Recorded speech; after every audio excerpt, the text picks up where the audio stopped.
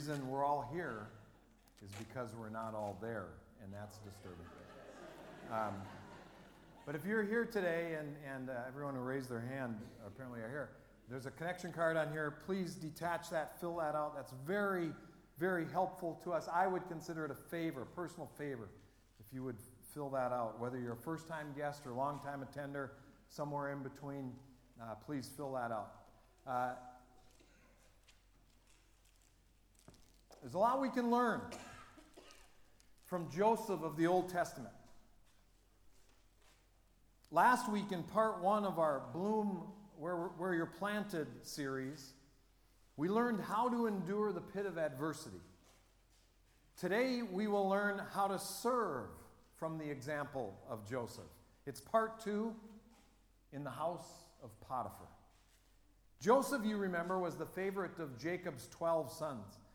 His brothers resented him because of the special relationship that he had with his dad and for his grandiose dreams of preeminence and power. So when they see him in the distance, coming to check on them by order of their father, they conspire, the Bible says, to slay him. Our text this morning is the first 6 verses of chapter 39, but for the sake of context, let's back up to Genesis 37. We'll begin in verse 24, where it says, "And they took him, his brothers, and they cast Joseph into a pit, and the pit was empty, there was no water in it. And they sat down to eat bread, his brothers, and they lifted up their eyes, and they looked, and behold, a company of Ishmaelites came from Gilead with their camels bearing spicery, balm, and myrrh, going to carry it down to Egypt. And Judah said to his brothers, 'What profit is it if we slay our brother and conceal his blood? Come, let us sell him to the Ishmaelites, and let not our hand be upon him, for he is our brother and our flesh.' And his brethren were content with that." Verse 28, "Then there passed by the Midianite merchantmen, and they drew and lifted Joseph up out of the pit, and they sold Joseph to the Ishmaelites." They seem to use those two words interchangeably, by the way, Ishmaelites and Midianites. And they sold him for 20 pieces of silver, and the Ishmaelites, the Midianites, brought Joseph down into Egypt. Verse 31, "And the brothers took Joseph's coat, and they killed a kid of the goats, and they dipped the coat into the blood. And they sent the coat of many colors, and they brought it to their father and said, 'This is what we have found. Do you know if this is Joseph's coat or not?'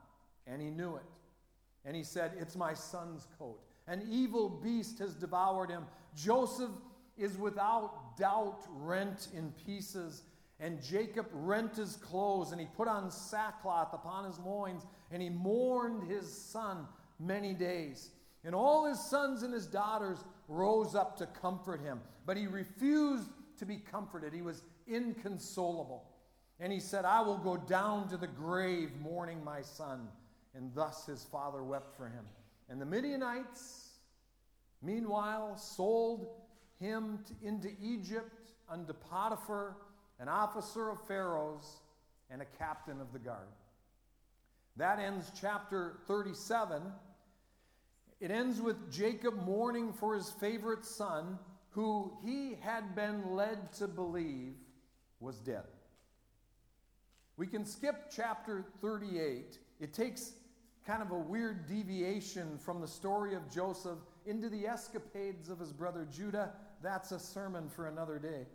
But the rest of the book of Genesis, from 39 through 50, will be devoted to the amazing story of Joseph. And in chapter 39, we pick up the saga. Here we learn of Joseph's fate after being sold by his brothers and traveling as a prisoner in a trade caravan a great distance. Verse 1 of chapter 39 says, "And Joseph was brought down to Egypt, and Potiphar, an officer of Pharaoh, captain of the guard, an Egyptian, bought him of the hands of the Ishmaelites, which had brought him down thither. And the Lord was with Joseph, and he was a prosperous man, and he was in the house of his master, Potiphar, the Egyptian. And his master saw that the Lord was with him, and that the Lord made all that he did to prosper in his hand. And Joseph found grace in his sight, and he served him, and he made him an overseer. Potiphar made Joseph an overseer over his house, and all that he had, all that Potiphar had, he put into the hand of Joseph. Verse 5, it came to pass from the time that he made him overseer, from the time that Potiphar made, hear me now, from the time that Potiphar made Joseph overseer in his house and over all that he had, that the Lord blessed the Egyptian's house for Joseph's sake. And the blessing of the Lord was upon all that he had in the house and in the field. And he left all that he had, and Potiphar left all that he had in Joseph's hand, verse 6 says. And he knew not what he had except the bread that he ate. And Joseph was a goodly person and well-favored. So the caravan finally makes its way into Egypt, where the market for slaves is booming. Joseph finds himself a long way from home on the auction block to be purchased as a slave and to be brought into Potiphar's magnificent house. He'd been sold like a piece of property to the Midianites by his brothers, and now they had flipped him and sold him to Potiphar. Last week, Joseph in the pit was a metaphor for our times of adversity. Today, Joseph in Potiphar's house is a vivid illustration of our service to God. Potiphar was an Egyptian man, said to be one of Pharaoh's officials in verse 1 of chapter 39. This means he was a person of some importance. The phrase captain of the guard indicates he was a captain of Pharaoh's bodyguards, or the captain of the prison guards, or a peacekeeping force of some kind. Joseph was left to serve in the house of Potiphar. So how did he serve? Well, first of all, he served with integrity. Joseph had been stripped of his coat, but not his integrity. Somehow, in the midst of his trials and tribulations, he was able to see God in it.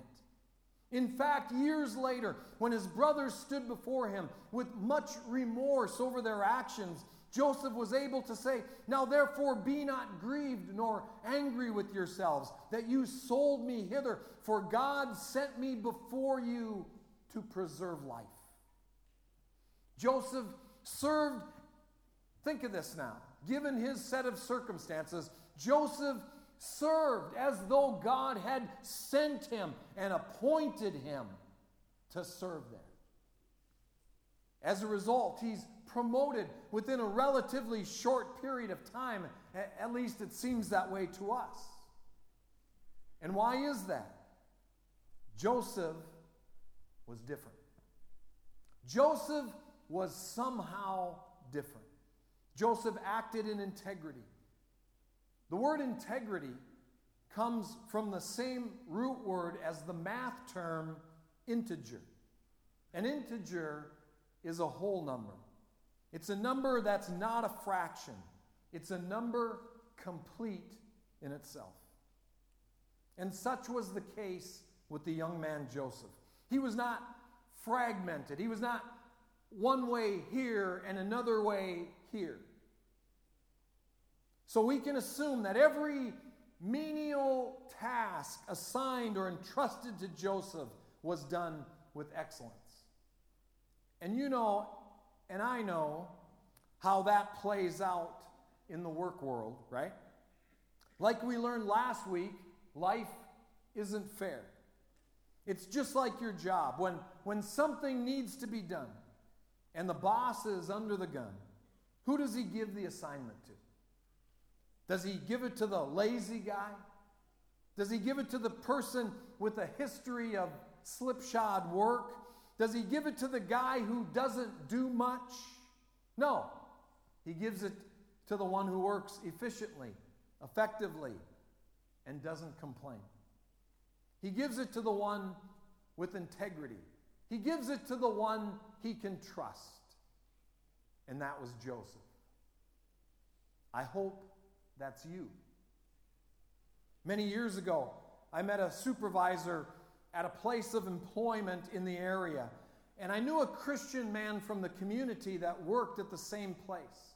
And so I asked the supervisor, it's kind of a point of connection, if he knew this guy. And the answer that the supervisor gave me made my heart sink. He said, he's the worst employee I've got.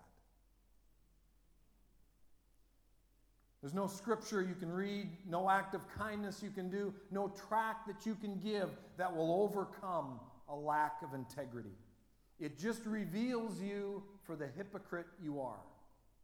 And it taints the work of other believers who do operate in integrity and honor. Joseph teaches us the most insignificant of tasks can be done with the loftiest of principles. Our lot in life is more than we think. We're part of a grand tapestry assembled and amassed by the great God of the universe, who set the planets into their orbits and knit you together in your mother's womb. He sees it all, and with him, all things work together for good. Our lot in life is more than we think. Joseph found himself in a miserable place, in a miserable set of circumstances, a long way from where he would choose to be. But he was still a man of integrity, and that was reflected in his attitude, his interactions with others, and his work. And God used him in Potiphar's house. If we asked your boss behind closed doors what kind of employee you are, what would he say? He gives me all he's got. She's reliable and trustworthy. I give him all the tough jobs because he always gets it done. I leave her in charge without giving it a second thought. Or would he say, he's the worst employee I've got? I believe any place of employment should be abundantly blessed because a Christian works there. That was the case in Potiphar's house. The Bible says, the Lord blessed the Egyptian's house for Joseph's sake.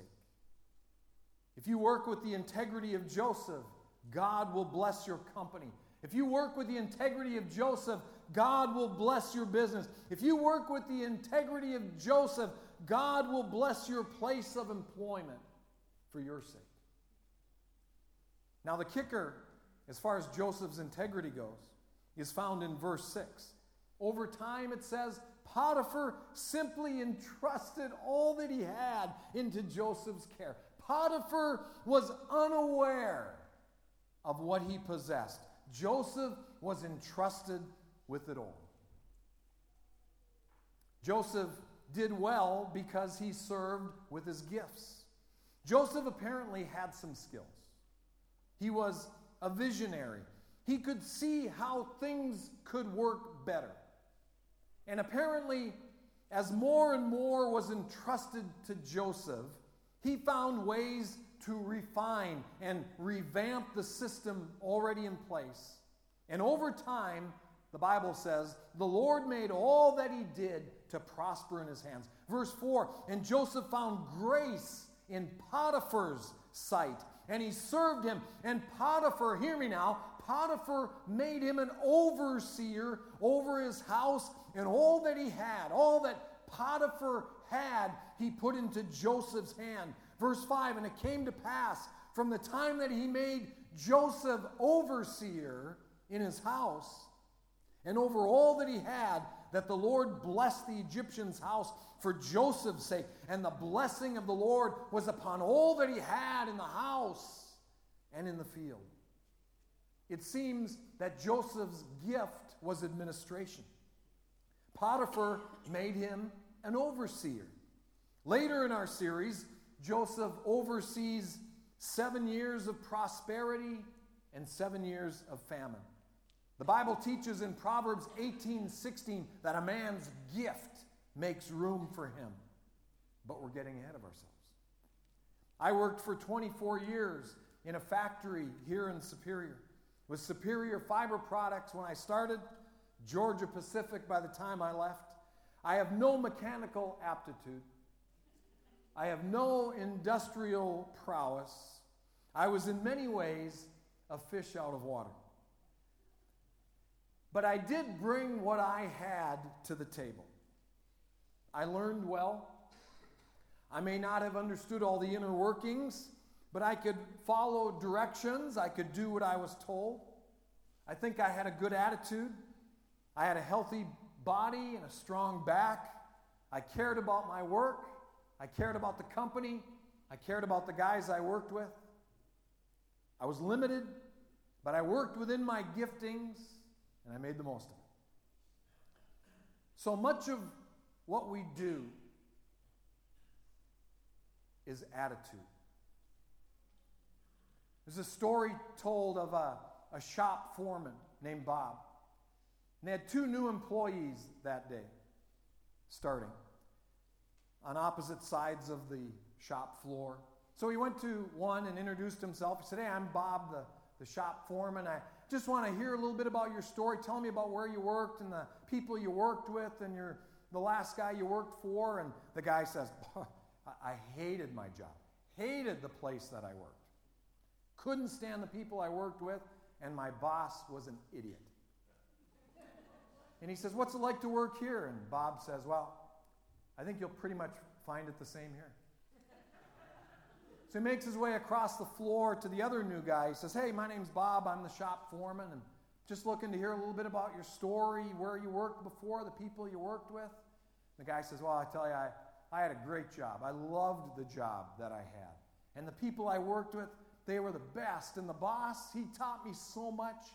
I loved my boss. What's it like to work here?" And Bob says, "I think you'll pretty much find it the same here." So much of what we do is attitude. Attitude has everything to do with how you serve. And that's revealed in Joseph as he served in Potiphar's house. Joseph served as unto the Lord. The text tells us the Lord was with Joseph. That's an impressive statement. And sometimes in our reading, we glance over it as if it's almost inconsequential. The Lord was with Joseph. We read over it almost in passing, but it's everything. The Lord was with Joseph in Potiphar's house. Joseph had traveled many miles. I'm sure his heart was breaking at the way he was treated by his brothers. He missed his father and he missed his friends. He was uprooted and now he was living in a foreign land. He was no longer in control of his own destiny. Those dreams of power, authority, and influence that he shared with his brothers now looked like a pipe dream, the foolish fantasy of a teenager with too much time on his hands. He had only one thing going for him. The Lord was with him. So, how would he serve? The answer, as unto the Lord. You know, I'm encouraged that no matter where we are, no matter how bleak our circumstances, the Lord is with us. It's one of the great and foundational promises found in Scripture. It's found in Hebrews 13:5. I will never leave you, and I will never forsake you. You may not always sense his presence, but he's there. As the doctor gives you the difficult news or the bleak prognosis, you may feel alone, but you're not alone. And when the rent is due and the funds are already depleted, you may not see God there, but he's there, ever aware of your circumstances, ever aware of your needs. When the relationship is hanging by a thread, your spouse has gone their own way, or your child has strayed from the path, and all hope seems lost, God is still there. When the clouds of oppression are so thick that you can hardly raise your head off the pillow to begin another day, God is there. We need to remember, hear me, church, we need to remember God is excruciatingly patient.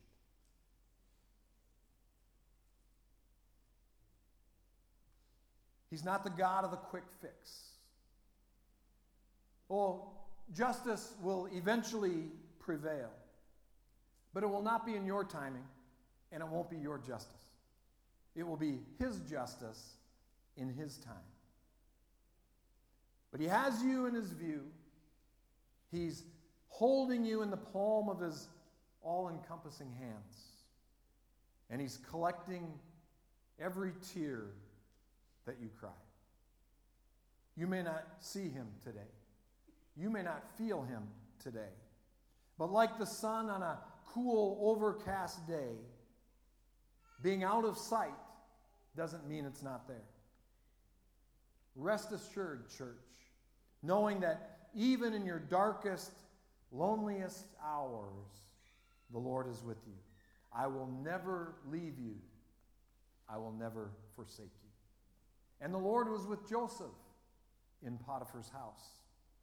But that's not the whole story. Verse 3 tells the rest of the story. Not only was the Lord with Joseph, but Potiphar could see that the Lord was with Joseph. And maybe this is where we drop the ball. And his master saw that the Lord was with Joseph. Maybe that's why the Bible teaches us not just to avoid evil, but to avoid the appearance of evil. That's why we're taught to let His light shine through us. Maybe it's why we're instructed to be a peculiar people. We're to be a people set apart, distinct, and different. If we're like everyone else, then what difference can we make? If we're like the world, then we have absolutely nothing to offer the world. But being born again, church, but being born again changes everything about us, from the way we think to the way we serve. Colossians 3 says, whatsoever you do, do it heartily, as unto the Lord, not unto men, knowing that of the Lord you shall receive your reward, the reward of the inheritance, for you serve the Lord Jesus Christ. Joseph served as unto the Lord in Potiphar's house. Joseph served heartily. He toiled as though the Lord Jesus Christ was his immediate supervisor. Christianity, church, must be more than something we think about on Sunday. It must impact us 24 hours a day, 168 hours a week, 8,760 hours a year. Apparently, this was the case with the young man Joseph. And others in the household saw it. There was something different about Joseph. There was a joy that transcended his circumstances. There was a peace that passed understanding, and a confidence in something beyond himself, an assurance that though times were tough, God was still in control. Joseph was different, and Potiphar noticed. Potiphar noticed the faithfulness of Joseph. We all want to be fruitful, right? We all want to be fruitful, but fruitful is the byproduct of faithful. You can't control fruitful. You can only control faithful. And faithfulness based on how you're doing today isn't faithfulness at all. Are you faithful in your service for the Lord? Are you serving at all?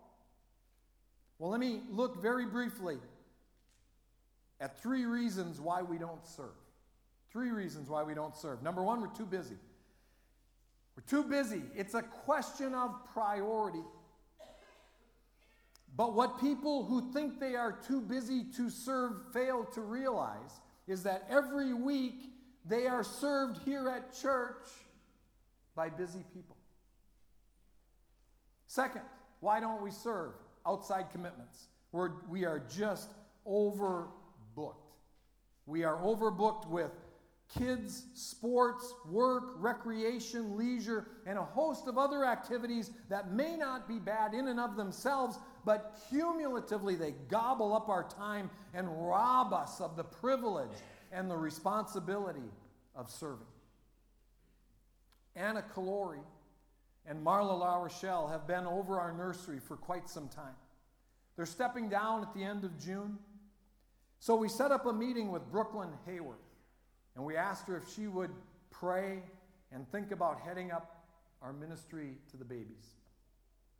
I love her response. As she sat in the office with me and Anna, she said, I don't have to think about it. I'll do it. Reminded me of the great prophet Isaiah, who said, here I am, send me. We need to simplify life a little. We need to make the work of the Lord a priority. That's what Joseph did in Potiphar's house. And finally, sometimes we don't serve because no one asked. Well, I'm asking. Consider yourself asked. I'm going on record as asking. Consider yourself invited. There's a place for you to serve at Central Assembly. Now, to that end, you may say, where should I serve? I don't know where I can serve. I don't know what my abilities are, my giftings. To begin that process, these 2 piles on either side of the platform are spiritual gift tests. And so, what I would love for you to do is at the end of service today, and we're going to have an opportunity for people to be prayed for here in just a minute. But while there's activity up here, come up and grab a spiritual gift test. You take it home, you do it yourself. It's a survey. That's a better word than a test, I guess. There are no wrong answers. And then you and I don't want to say grade it either. You grade it yourself. You find the results yourself. It'll show you areas of gifting, spiritual gifts. And then on the back of your program, there's a box to check. It says, I would love to talk to somebody about my spiritual gift test and where I fit. Now, you don't have to check that box to take the test. Okay? If you want one of these, come and take it. Just take it home. If you want to talk about it after we, make an appointment, we would love to talk about where you fit in your service at Central Assembly. I'm running a little bit late today. Give me a couple more minutes. That's why we don't serve. No one asked, too busy, overbooked. Now let's look at why we should serve. There are a myriad of reasons why you should serve. Let me give you 3. First of all, serving demonstrates the reality of your faith. Serving demonstrates the reality of your faith. If you've been saved for any length of time and you don't serve somewhere at church, and I know I come from a weird perspective, but for 24 years I worked in a factory. I sat where you sat. I haven't always been the pastor. But I know I have a weird perspective. But if you've been saved for any length of time and you attend church and you don't serve anywhere, honestly, I don't get that. I don't understand that. Serving demonstrates the reality of your faith. Something is missing in the faith equation. You say you have faith, but James says, show me your faith by what you do. Christianity is not something you sign up for. It's not a club that you join. It should permeate every aspect of your life. Christianity changes you from the inside out. It transforms you at the very core of your being. It changes the desires of your heart. And if He hasn't changed you, then I'm really concerned that He hasn't saved you. Serving demonstrates the reality of your faith. Another reason to serve is that you will forge lifelong relationships. My life has been so enriched by the Steve Sislows, the John Balls, and the Denny La Rochelles, and a host of others who I got to know through 35 years of serving here at Central Assembly. Now, they aren't just my Christian friends. They are my best friends in the whole world. You will forge lifelong relationships by serving. A third reason to serve is you can make a difference. You can make a difference in the lives of individuals. In the Making the Connection, our monthly newsletter, one of the articles is called, it's called The Central Connection. In the newsletter, there's an article called Making the Connection. And in that article every month, we ask those people that we interview, attenders of Central Assembly, who at Central Assembly has made a difference in your life? And people are often surprised to find their name listed there. Randy Ellison was listed as someone's person of influence recently. My wife Rhonda was listed. Paula Sislo, Angie Miller, Kaylin Zimmer, Roy Brown, Jim and Char Steria were listed recently. Ann Madison, Levi Laporte, Phil Steria, Bethany Hooray, Amy Carey, and many others have been mentioned as people of influence in the lives of those who call Central Assembly home. In our most recent membership class, where these four attended, I asked the same question: who's made a difference in your life? Two of the four people said Mark Duffy.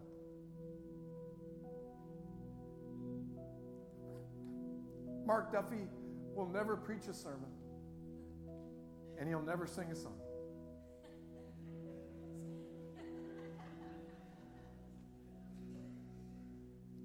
But Mark Duffy serves with integrity.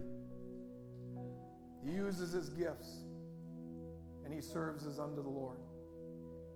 And Mark has made a difference in the lives of the people who call Central Assembly home. You can too, if you serve like Joseph did in Potiphar's house. There's always a reason not to serve. The question is, do you have enough reason to serve? Do you love God enough to serve?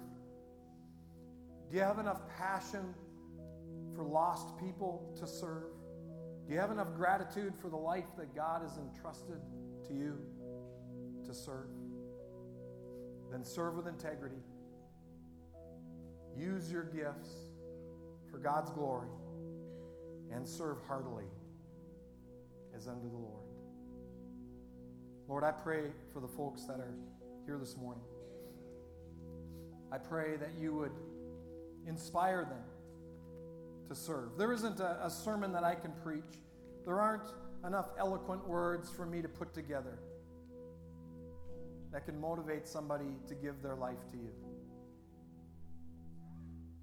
Holy Spirit, I invite you into this place to continue the work in the hearts and lives of the folks here this morning.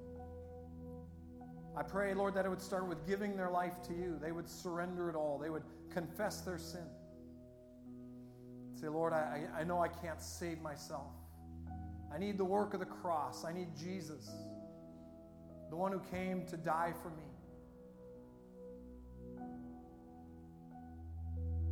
And then, Lord, I pray that as we give our life to you, as we surrender, that would manifest itself in service.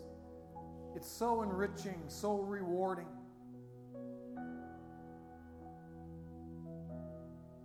I pray that for the folks that attend here in Jesus' name. Two quick things. First of all, if I asked you to be a prayer this morning, would you make your way to the front and prepare to pray for folks as they come forward? But the last thing I want to leave you with is the reason I'm so passionate about this is because I don't want you to miss out. I don't want you to miss out on serving. And you may not know what that looks like yet. That's okay. Come and talk to somebody. Come and find a place that works for you. It doesn't have to be a miserable experience. In fact, it'll be a positive experience. We'll have you serve within your gifting in a place that you're comfortable, something that works for you, and you can make a difference. So maybe as the worship team plays, maybe you can come forward for any need you want. Need of healing, need of direction, provision, whatever it might be. Or how about this? You come forward and you say, I want to give my life to Jesus. Would you pray with me? Any of these folks would be honored to pray with you as you give your life to Jesus. Another prayer request could be, I need to find a place to serve. Would you pray that God would reveal that to me? These folks would love to pray to that end with you. So I encourage you to stand, make your way to the front. Don't forget to grab a spiritual gift survey. The altars are open. Come and be prayed for.